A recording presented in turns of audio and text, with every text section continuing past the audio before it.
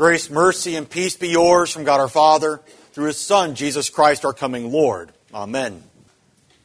The Word of God that calls for our attention this morning comes to us from the prophet Zephaniah, the 3rd chapter, verses 19 and 20, where God says, "Behold, at that time I will deal with all your oppressors, and I will save the lame and gather the outcast, and I will change their shame into praise and renown in all the earth. At that time I will bring you in, at the time when I gather you together. For I will make you renowned and praised among all the peoples of the earth, when I restore your fortunes before your eyes." So far our text. As we come to this third Sunday in Advent and we light the rose-colored candle on the Advent wreath, we're reminded that that is set apart from the rest of them because of the joy that comes to us through this service. The joy that comes through all the readings. And not just the admonition from Paul and Philippians to rejoice in the Lord always, even when it's hard. But joy resounds through all the readings, through all the hymns today. Because it is in the promises of God that we have the ability to rejoice. And one of those this morning is from the prophet Zephaniah. "At that time I will deal with all your oppressors." Oppression is a thing that has been tossed about for the last couple of years in bulk, but has been gone on for decades and even centuries, and really throughout all of human history.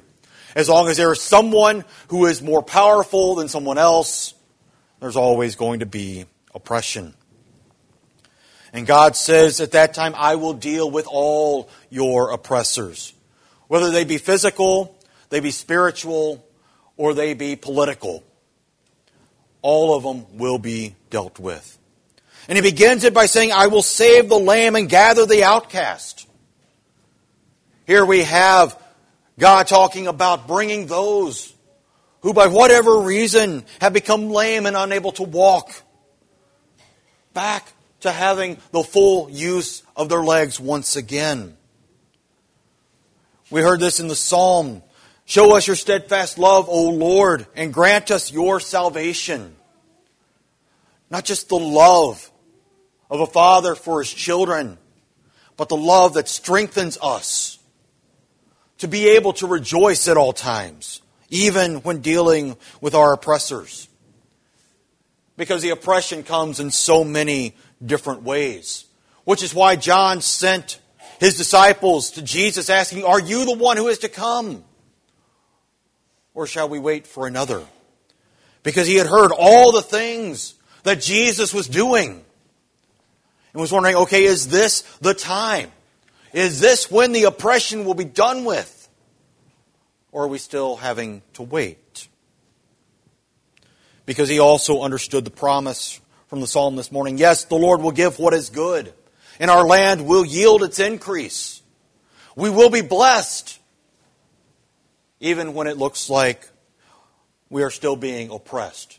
Because oppression comes, as I said, in all forms.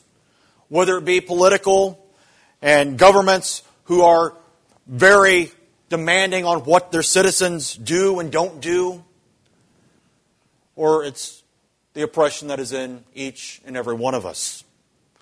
The oppression that we truly desire to be delivered from.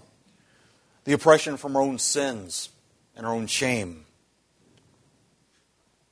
That's where Zephaniah really points us to this morning. When he says, "I will change their shame into praise and renown in all the earth." Because each and every one of us have those things that we want to lock away in the closet and hope that nobody ever opens that door. We have those things we want to hide from everyone. But we know there is one person who none of it's hidden from. We know there is one to whom we must give account to for everything that we have done. And it's to Him that we go. And we can go in joy even in the midst of our sin. Because of what the Psalm said this morning. You forgave the iniquity of your people. You covered all their sin. Let that sink in for a moment. You forgave the iniquity of your people. And that's great. And we hear that and we think, okay, wonderful. Forgiveness is available. But what about for me? I still feel oppressed by my sin. We go on to the last part of that verse. You covered all their sin. Not a single sin has not been covered. Not a single sin is left unforgiven. Not a single sin really has the power to oppress us. But we still live in this world where that oppression seems so great. And then we go back to Jesus' answer to John's disciples. Are you the one who is to come? He says, go and tell John what you have seen and heard. The blind receive their sight. The lame walk. Lepers are cleansed and the deaf hear. The dead are raised up. And the poor have good news preached to them. One of the great things about the oppression of shame is to think that we're too bad for God to deal with us, for God to love us. But we look back at who Jesus hung out with, who Jesus came into contact with on a daily basis. I mean, he was rebuked all the time for hanging out with tax collectors and sinners and prostitutes. His best friends were people who deserted him in the time he needed them most. One of them even the one who betrayed him into the hands of his enemies. Talk about oppression. But he's not ashamed of it. He's not ashamed of that oppression. He gladly took it.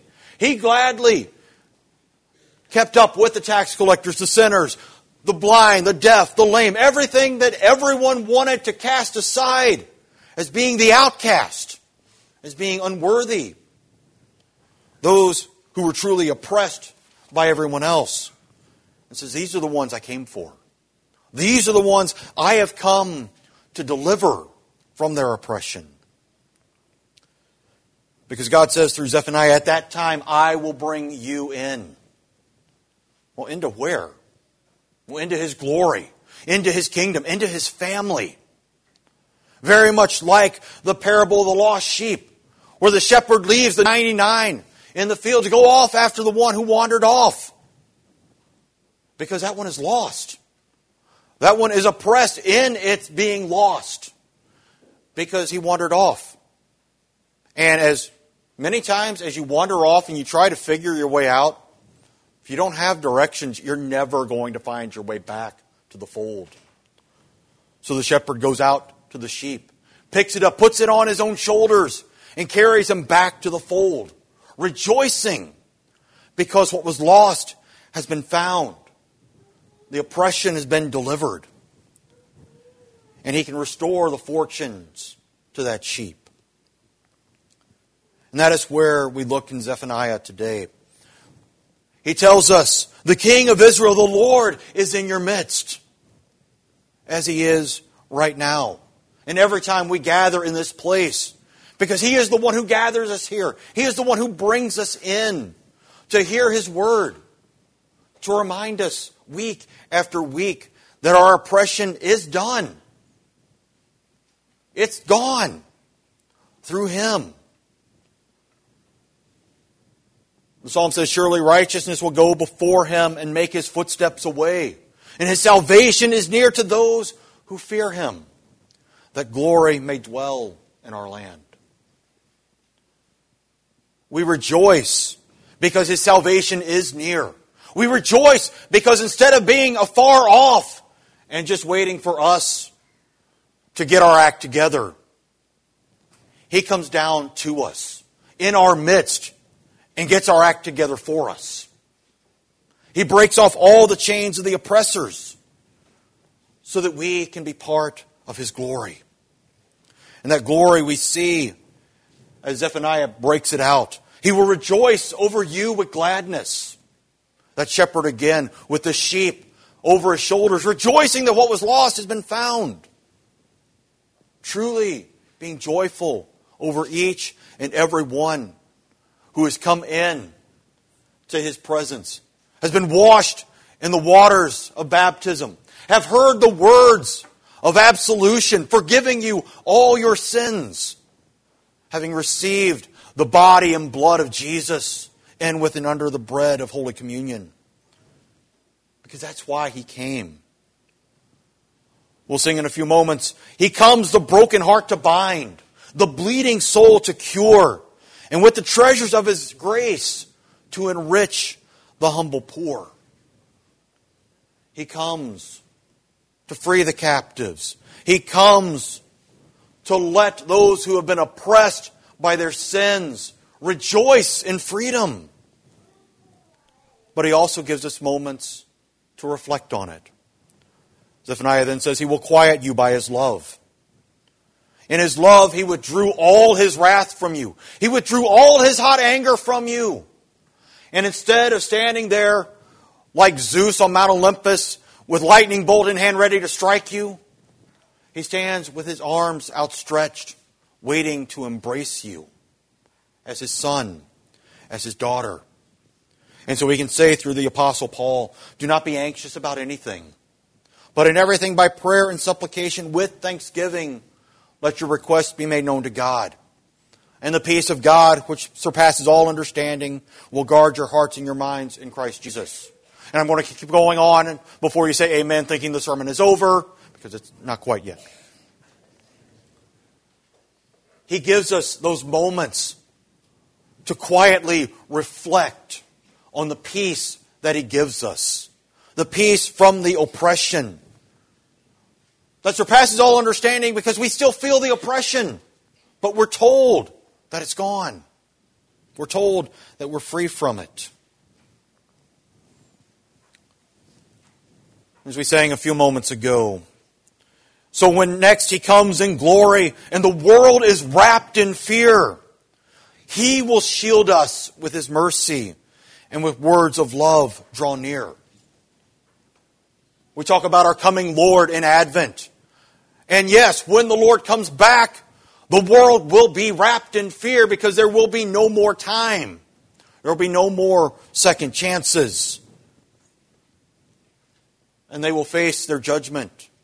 But you and I, He will come to with words of love, bringing us in to be with Him in His glory. And there He will exult over you with loud singing. The glad hosannas that we heard a couple of weeks ago from the pilgrims in the triumphal entry. Heaven will continue to ring with those for ages to come. Which is why the next couple of weeks in adult Bible study we'll be talking about and studying the canticles that we sing often. The Gloria in Excelsis, the Nunc Dimittis, the Magnificat, the Benedictus. All great praises that will be continuously sung throughout eternity in heaven. To see exactly what all those mean, and how all of them, even though very familiar, most of them to us, are so deep in meaning. Because each and every one of them helps us to praise the Word incarnate, Christ who suffered in our place. Because Jesus died and rose victorious, that we may know God by grace. That we may exult in that great victory over everything that oppresses us, knowing that in Him we are free, and that in Him we shall know that all of our oppressors have been dealt with, and that we can rejoice with Him forever. Amen.